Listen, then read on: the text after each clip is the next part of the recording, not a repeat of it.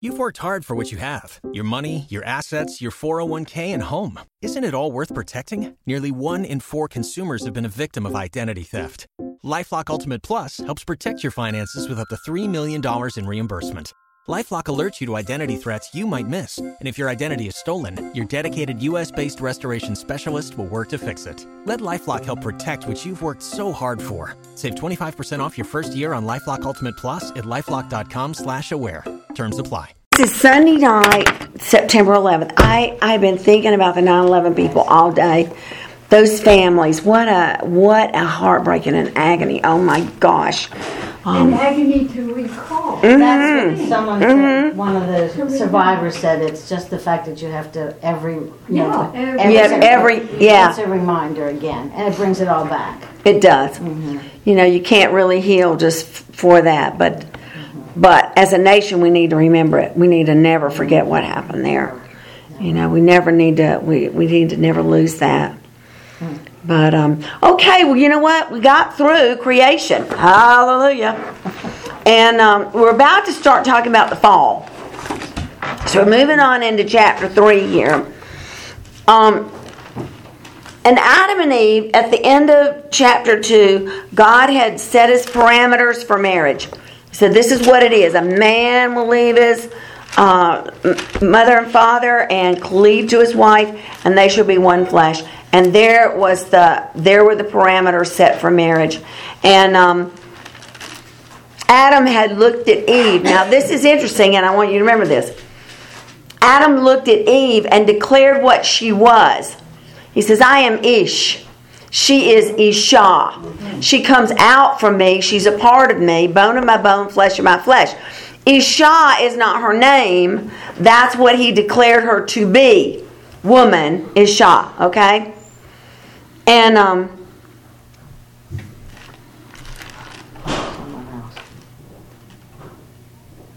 hello? Hello.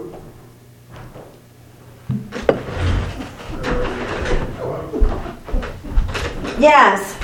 Is the program upstairs tonight? It's at 6:30. Yeah, it's in an hour. All right. So I know nobody's there. You want to sit in Bible study with us? Sure. You're welcome to do that. I'm Sandy Ziegler. Nice to meet you, Ron Garthoff. Hi, nice to meet you too, Ron. Come in and have a seat. We're talking about the fall of man, Genesis chapter 3. You've been here before, haven't you? Yes. Yeah. I know. Yeah, Of course you look familiar. Yeah. He said something once about the accent. Oh. About what? He said, I don't believe you're from Bedford or something. Oh, something like that. Well, welcome back again. Thank you. We just started. So Yeah. You're aware? Genesis chapter 3. We haven't gone very far here. Okay. But we're starting to talk about the fall of man. And just prior to the beginning of chapter 3, you learn about their estate. And like I said, and it's important that you know that, when he said, you will be called woman, the word call there is not the word name, it's the word for declaring what you are. So you are a woman, Isha, because you were taken from me. He just recognized her as a counterpart of himself. Okay? And then at this point in time, they knew no shame. They didn't know any shame.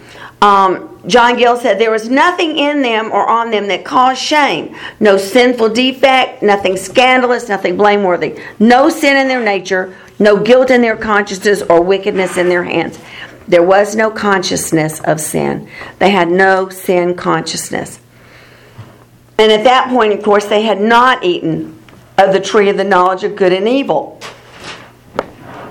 They had the ability to think and reason. And that's really where the trouble starts, because that they're the only creatures that have the ability to think and reason rationally.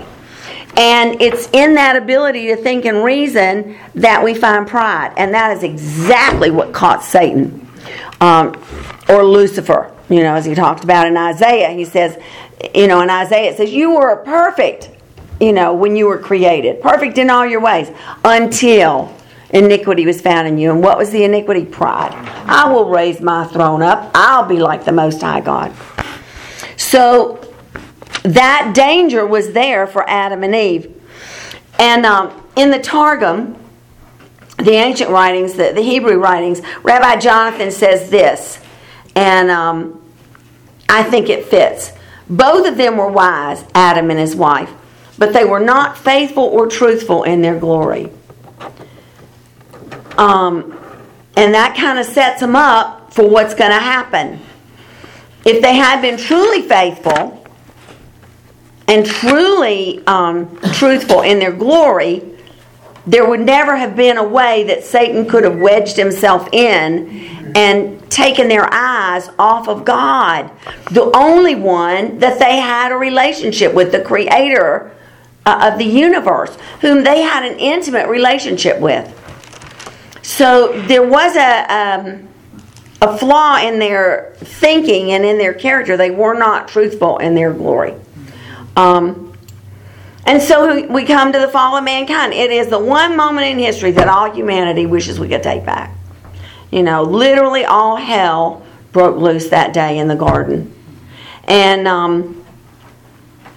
now, where there was blessing and perfection and life, death and the curse prevailed.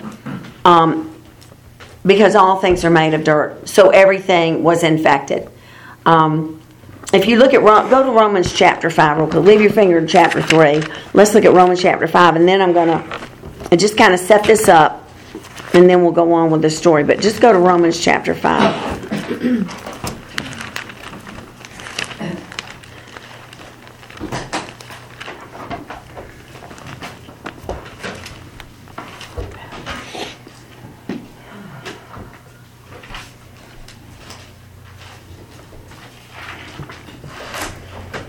Okay.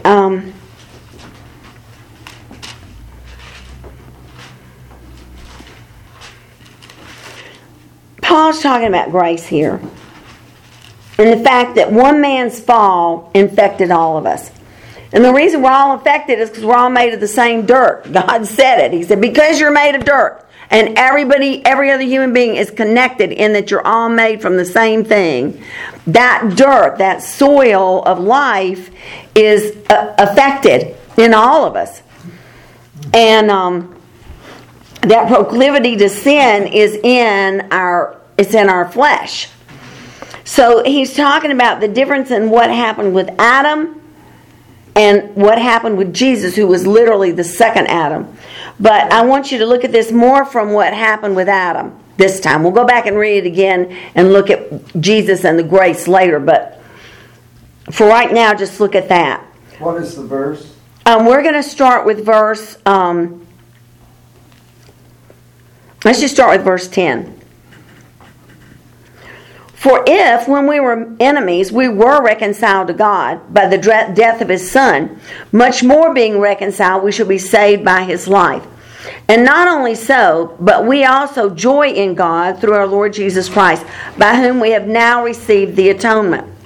Therefore, as by one man sin entered the world, and death by sin, so death passed on all men, for all have sinned. You know, even if you in your whole life never did anything wrong, your flesh sinned. We were in Adam's loins when he ate that apple. You know, we were part of that action in the garden. And so all that sin entered into our flesh and our little piece of dirt through Adam. Okay. And death by sin. And so death passed upon all men, for that all have sinned. For until the law, sin was in the world. And this is an important concept, but sin is not imputed where there is no law. God was able to deal with Adam and Eve and every other human being between Adam and the children of Israel when they got the law in the desert by faith. By faith in what God would do for them. They lived by faith. And that was imputed to them for righteousness. If you read the whole book of Hebrews chapter 11, you find by faith, and so the covenant was, excuse me. So the covenant was of faith, okay, in what God had done for them, in what God would do for them. And so the sin was not imputed in that there's not a red mark next to their name up in heaven on the blackboard. It's just that sin nature in them causes them to be less than perfect. But faith in the living God covers that. And there's a righteousness in that faith that God can work with. Okay, let's just keep moving. Verse 14, nevertheless, death reigned from Adam to Moses, even over them that had not sinned after the similitude of Adam's transgression, who is the figure of him that was to come. But not as the offense, so is the free gift. For if through the offense of one many be dead, much more the grace of God and the gift of grace, which is by one man, Jesus Christ, has abounded to many. And not as if it was by one that sinned, so is the gift. For the judgment was by one to condemnation. But the free gift is of many offenses unto justification. For if by one man's offense death reigned by one, much more they which receive the abundance of grace and of the gift of righteousness shall reign in life by one Christ Jesus. Okay. That verse is so powerful.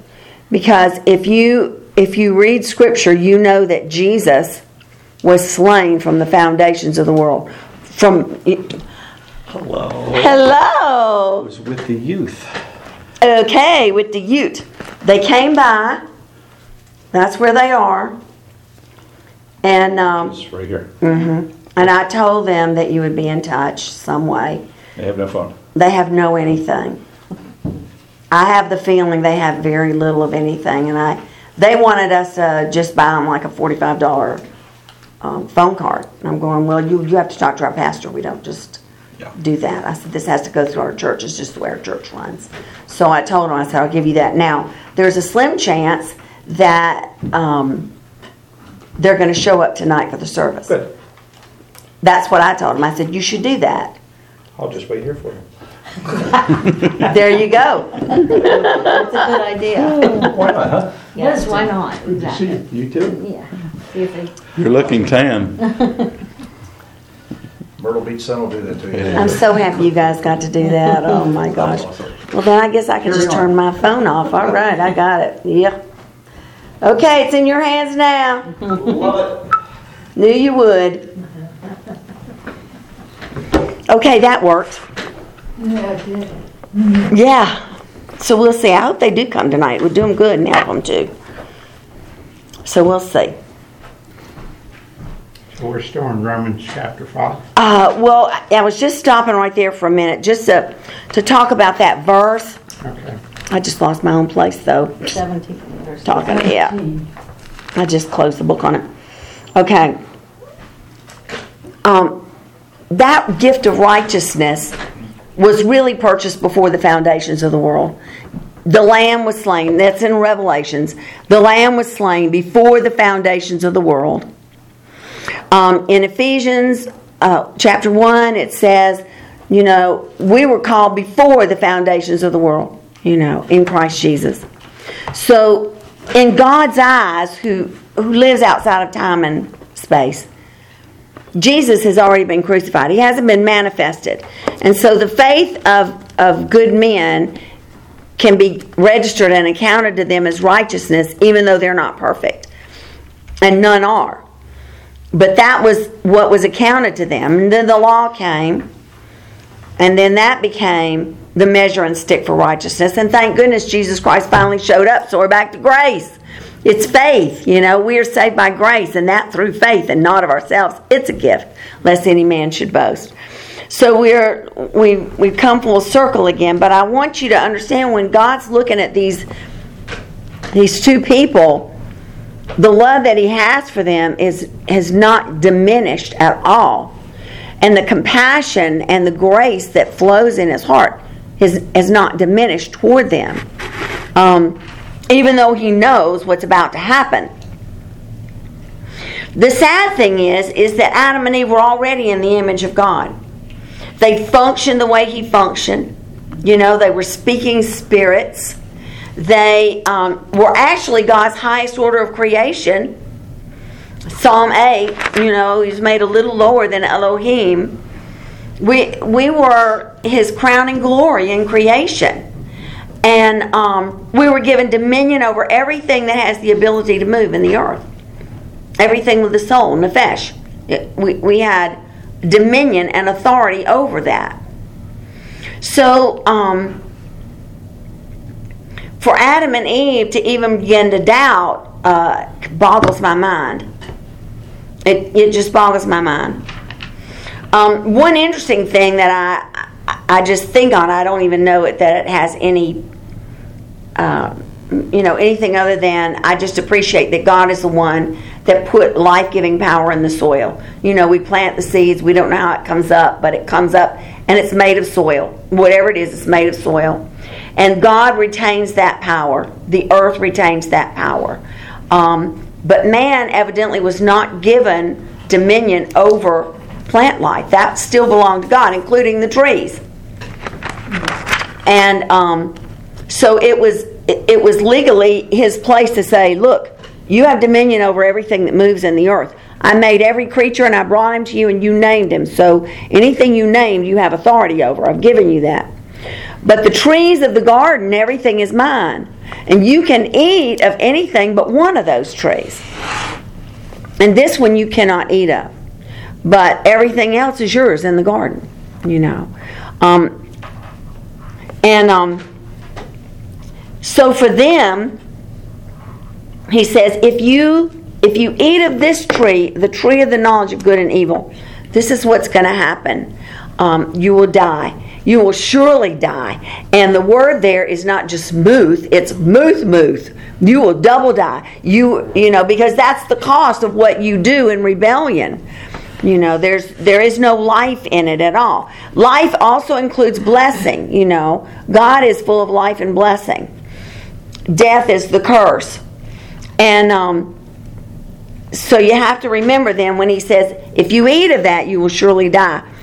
You will surely lose everything. You will lose the blessing of God. The absence of the blessing will come. Not that God was withholding it, but that man walked away from it. He walked out from under it. We'll see that in a minute. Just want to read a couple of other notes here. This is Rabbi Jonathan ben Uzziel from the Targum. He says, but of the tree whose fruit they who eat become wise to know good and evil, you shall not eat. For in the day that you eat of it, you will be guilty of death. Which that's a kind of an interesting way to put it. You will be guilty of death. And John Gill says this way, eating the fruit of it, he would become experientially sensible to the difference between good and evil, between obedience and disobedience to the will of God. He found by sad experience what good he had lost or might have enjoyed, and what evil he had brought on himself and his posterity that he might have avoided. So when God says you will know the knowledge of good and evil, the word knowledge there is the word that means to know experientially, to learn experientially. Not just have a head understanding, but to have experience, knowledge gained by personal experience. And to this point, they didn't know anything but good. They've only experienced good. They've experienced a good God. They've experienced the garden and perfection and all the blessing that flows there. So they had no concept in their mind of what the absence of that blessing would be. Evil. Evil is Ra'ah in the Hebrew, it's adversity, affliction, calamity, distress, exceeding grief, wretchedness, trouble, and sorrow. Sums it up pretty good. That's the absence of the blessing. Everything Adam and Eve have experientially and know now, they're about to lose. And but he gives them the choice, and that's the whole thing. God gave Adam the choice. Will you remain submitted to me? Are you going to listen to my voice? or are you going to fill your mouth with evil? Go to Deuteronomy 30. Now here he's talking about the word, but in the garden, in Deuteronomy 30, he's talking about the word in their mouth, but in the garden he's talking about the fruit of the tree in their mouth. But it's the same thing. What are you going to put in your mouth? What are you going to feed yourself on? Deuteronomy 28, not Deuteronomy 30. Go to Deuteronomy 28. We've been there before, but God continually puts this choice out to every human being because we always have the choice. We have the ability to reason. So in the garden he says, you can choose to be obedient to me and the blessing will flow. Or you can choose to eat of the only plant in the garden that I tell you not to eat of, and the blessing ceases. And you're going to end up knowing experientially horrific things. You have your choice, you know. And this is the way he says it to the children of Israel when they were coming out of Egypt. He says, look at verse 12, 28:12. The Lord will open unto you his good treasures. See, it's just like he says to Adam, I've opened up all my good treasures to you. Every precious thing I have, I've opened up to you. And so he's saying it again to them. I've opened up my good treasures here. The heaven to give the sun to the land in its season and to bless all the work of your hand. And you will lend to many nations and you will not borrow. Is this where I want to be? No, I'm in the wrong place. Sorry. It is Deuteronomy 30. I don't know what my brain was thinking. Well, that's still good. That's still good. It was still good. Because the Bible, this NIV says will open the heavens, but you're saying open up all his good treasure. Yeah, which is exactly what he did. Good.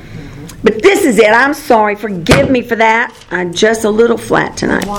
This one says the same thing. If you look at Deuteronomy 28, verse 12, it says, he will open to you his wonderful treasury of rain in the heavens. Wow. To give you fine crops every season. Wow. He will bless everything you do, and you shall be to many nations, but shall not borrow from them. That's awesome. And that's exactly right. And that's where God was with Adam and Eve long ago. He says, here, I've given you everything. Every good treasure, you know. And the ground will produce for you abundantly. And everything will work well for you. But you have a choice here.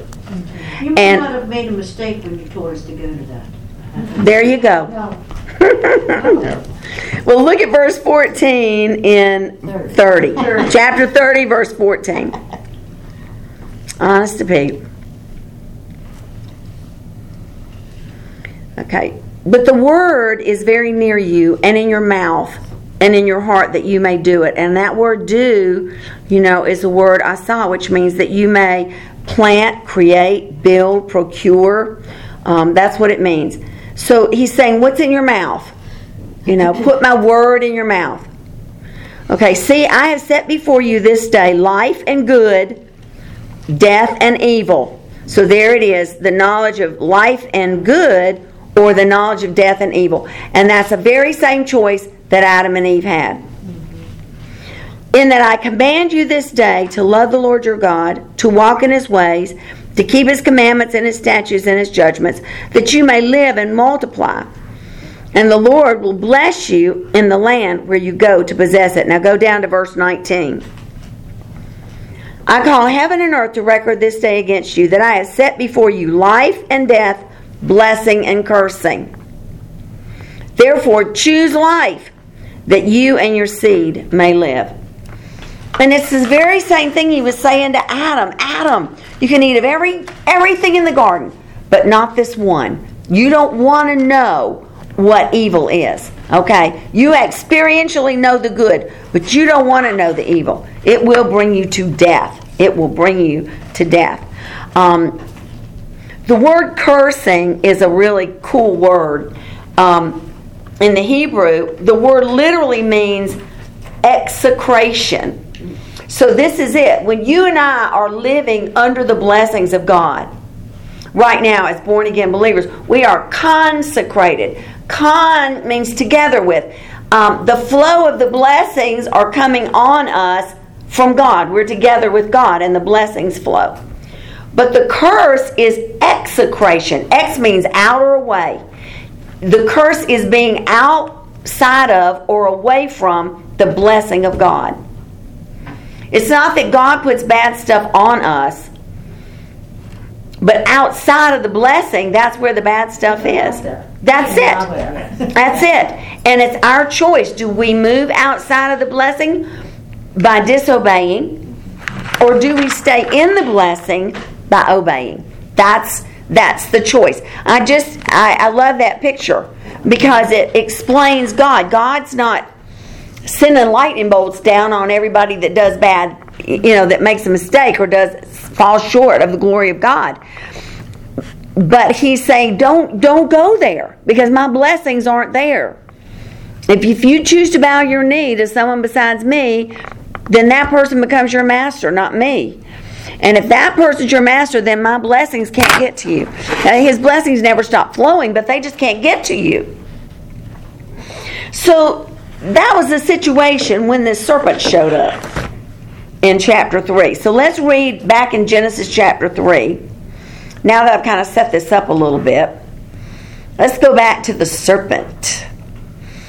In the Hebrew, the word for serpent is nakash, which means a prognosticator, a whisperer of magic spells, a diviner, or an enchanter.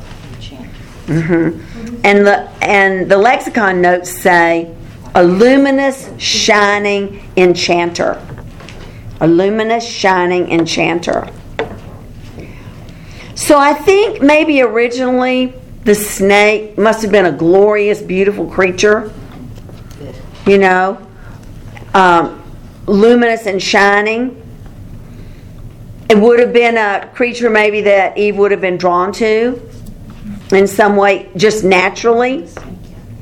There was nothing in the garden that would have been offensive to them. Nothing in the garden would have been offensive. So this creature must have been quite beautiful in its existence. What was the Hebrew word? Nakash.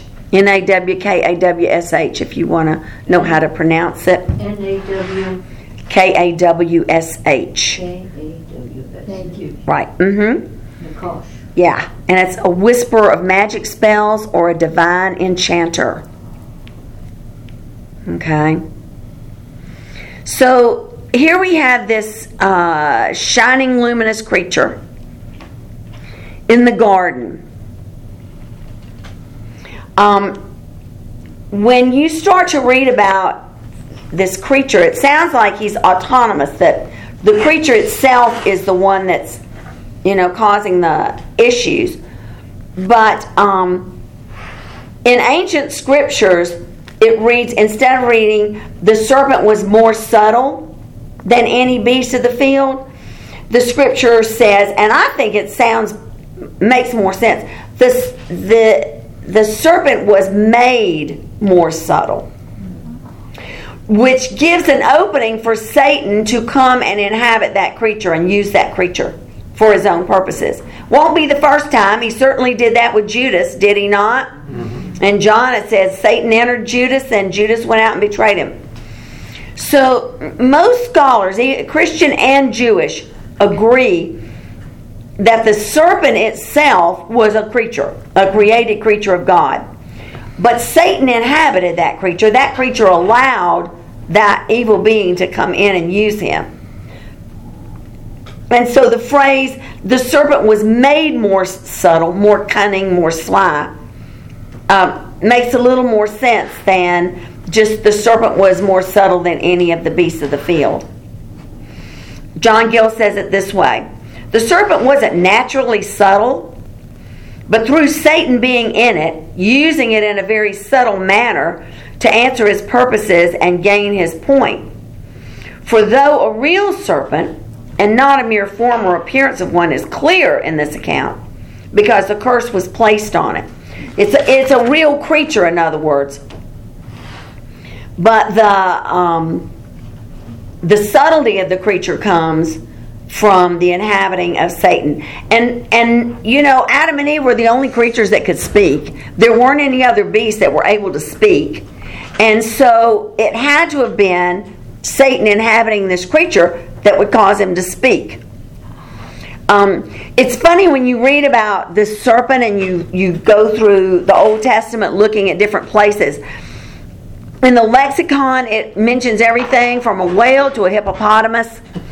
One of the most practical, which I thought was kind of interesting, in Isaiah, there's a scripture where God speaks about the serpent under the water that comes up to bite men. So you think of a crocodile or an alligator, something like that. Maybe it was an upright creature that looked something like that. Who knows?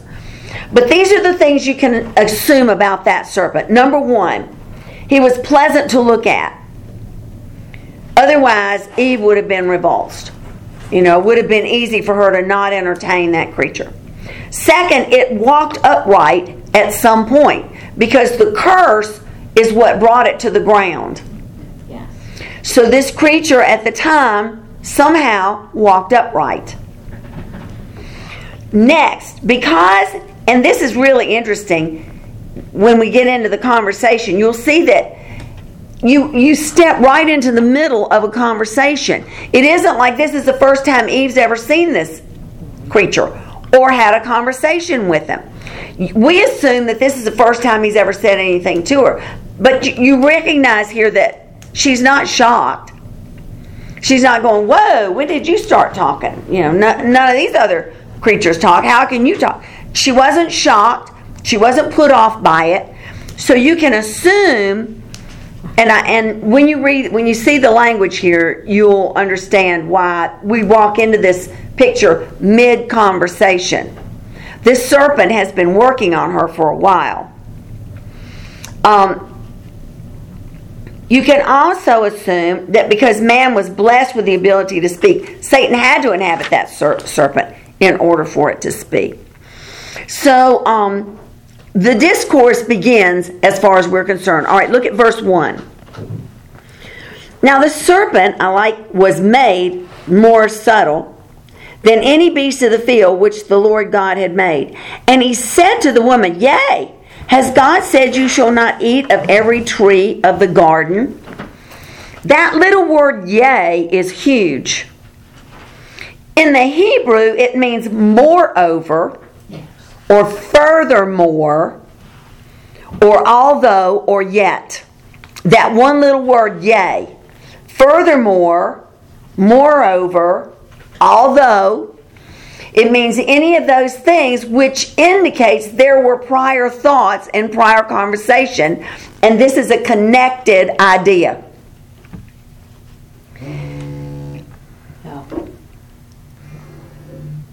Oh, okay, let's see if it is Rod.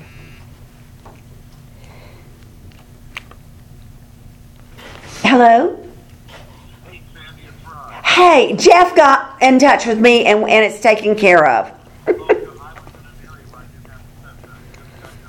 Okay, yeah, Jeff's got it.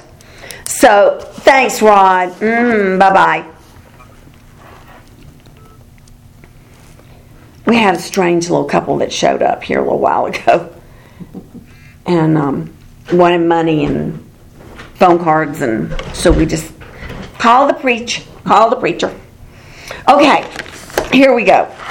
So they're somehow mid-conversation here. It's not like this is just the very first time they've ever met. And Satan says, so, furthermore, or moreover, are you trying to tell me that God would deny you something so wonderful as to be like him in wisdom and knowledge? How could that be? If he's a good God, why would he deny you those things?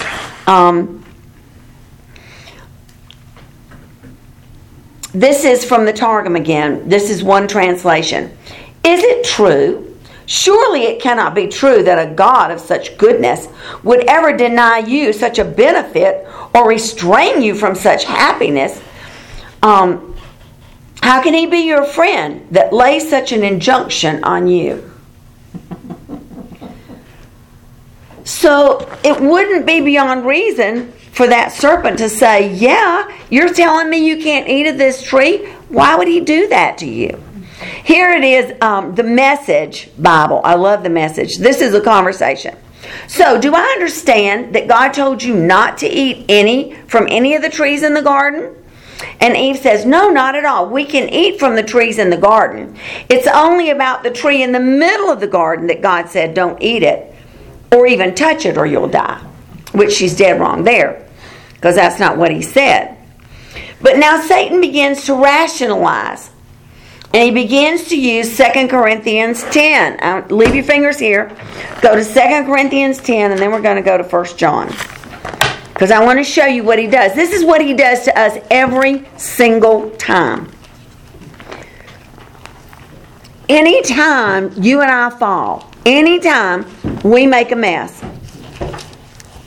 this is where it starts.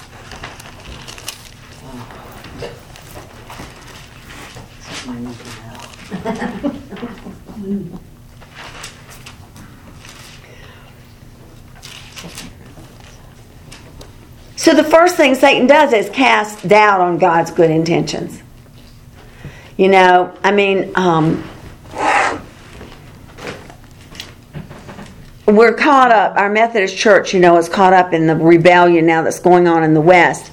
Rather than waiting for the ruling on the bishop's part, some churches have already voted to ordain homosexual bishops, to let homosexual pastors in churches and things, and it's open rebellion. And the thing is there's a rationale, and it's called pride of life in there. And we are caught, because this is the argument that comes to us. You know, Wesley said God's word is the inerrant word, and we as Wesleyan Methodists believe that God's word is true. No matter what the world says, we believe that what God's word said is true. And there's a reason for it, because God wants to bless. He wants to bring blessing and peace to people. So when we start to rationalize, yeah, but God says He loves everybody, that we're supposed to love everybody. Yeah, we are supposed to love everybody. But how much do you love people? And that's the question. Do you love people enough to leave them in their misery, you know, to leave them where they are? Or do you love them enough to move them to a better place? And that's the question, and that's the hard part. Jesus met everybody where they were. Look at the woman at the well. She was like worse than gum on the bottom of your shoe. But Jesus didn't leave her there. He turned her into an evangelist. She got the whole town evangelized. You know, He didn't leave her in her sin. He loved her enough to say, this is where it is. This is what's truth. This is the truth. So how much do we love? And that's where we get trapped in this business of rationalizing and judging for ourselves and trying to think for ourselves rather than taking Scripture for what it is. It's never easy to stand where God's Word is. It's never easy. Because man's Word, let me see if I can say it better. God's Scripture will never bend to fit man's understanding. And men must bend their knowledge and understanding to fit with Scripture. Amen. Yeah. And that's the hard part. We live in an area in our brains where rationalization goes on all the time. And look at 2 Corinthians 10, start with verse 3. This is the battlefield of the mind, right? Verse 3. For though we walk in the flesh, we don't war after the flesh. For the weapons of our warfare are not carnal, but mighty through God to the pulling down of strongholds. The meaning of strongholds is wrong attitudes of the heart. So that's one of the first things. We have wrong attitudes of the heart. I know a little more than this scripture. So just listen to me. I can tell you how to figure this out. Mine says false arguments. False arguments. There you go. Then the next part, verse 5, casting down imaginations and every high thing that exalts itself against the knowledge of God. Anything we believe to be true that goes against God's Word is an imagination of our own making. Okay? It is a high thing in us that exalts itself above the knowledge of God. Well, he couldn't possibly have meant that. I'm sure that this is what he meant. You know, so I'm just going to go ahead and do what I think he meant. Yeah. So that's a high thing that exalts itself above the knowledge of God. And, we have to quit here in a minute. Okay, so those are the things. Now go to 1 John in the back. 1 John. I don't think even Rod's here yet for the service. He's on his way. So I don't know. It's probably dark up there. Not quite yet. Not quite like sunset. Okay, that's right. Good point. Okay, 1 John chapter 2. Just one verse here. And it fits exactly, it dovetails with the verse we just finished, with the two verses we just finished. Verse 16. Chapter 2, 1 John 2, 16. For all that is in the world, the lust of the flesh, the lust of the eyes, and the pride of life is not of the Father, but is of the world. Lust of the flesh, lust of the eyes, pride of life. That's where human thinking exalts itself above the knowledge of God, in those three areas. And that is exactly what Satan does to us every single time he wants to get us. And why we keep falling for it, it just boggles my mind. But we do. We just keep falling for the same rationalizations over and over. So now back to Genesis chapter 3 and listen to what he says to them.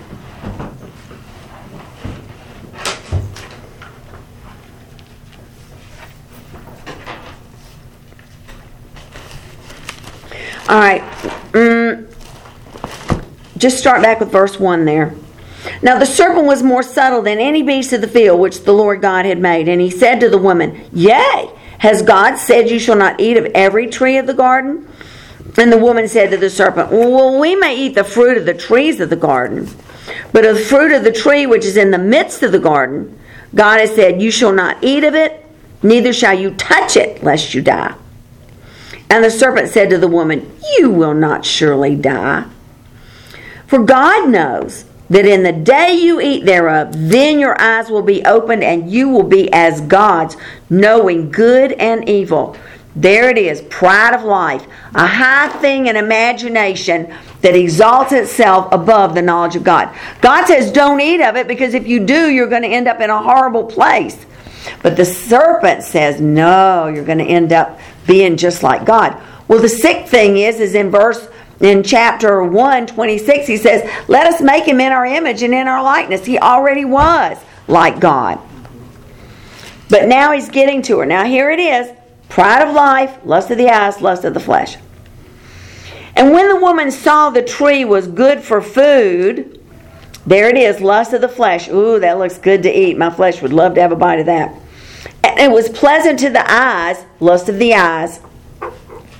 And a tree desired to make me wise, pride of life.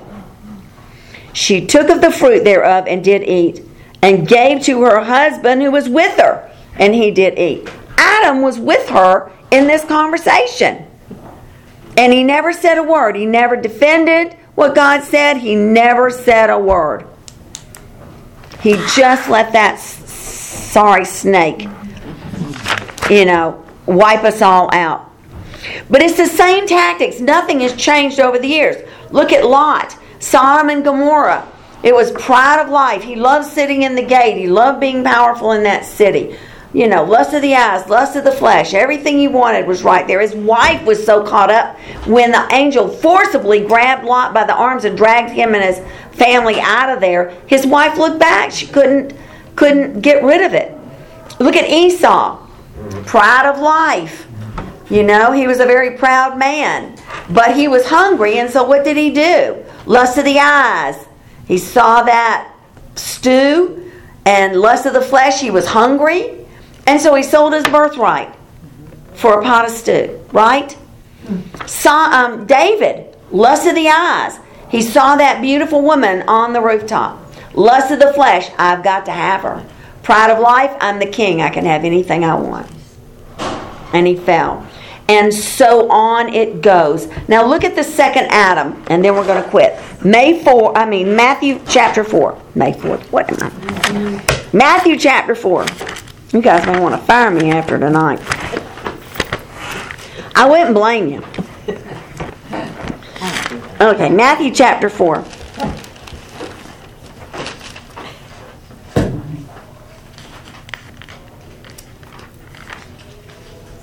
Start with verse 1. Even with the second Adam, only it didn't work with the second Adam. But Satan sure tried it. Look at this, second Adam. Verse 1. Then Jesus was led up of the Spirit into the wilderness to be tempted of the devil. And when he had fasted 40 days and 40 nights, he afterwards hungered. And when the tempter came to him, he said, if you be the Son of God, command these stones to be made into bread. Lust of the flesh. You're hungry? Make something turn into bread. Lust of the flesh. He said, it is written, man shall not live by bread alone, but by every word that proceeds out of the mouth of God. Then the devil took him up on the holy city and set him on the pinnacle of the temple. And he said, if you be the Son of God, cast yourself down. For it is written that he will give his angels charge concerning you. There it is, pride of life. If you're God, prove it to me. Throw yourself off this pinnacle. And Jesus said, it is written, you shall not tempt the Lord your God. And again, the devil took him up to an exceeding high mountain and showed him all the kingdoms of the world and the glory of them. He could see them. Lust of the eyes. And he said, all these things I will give you if you'll fall down and worship me. And then Jesus said to him, get hence, Satan, for it is written, you shall worship the Lord your God, and him only shall you serve. And the devil left him. So where this trick, lust of the eyes, lust of the flesh, pride of life, worked on Adam and Eve, it did not work on the second Adam. It did not work. Okay, we're going to stop right there.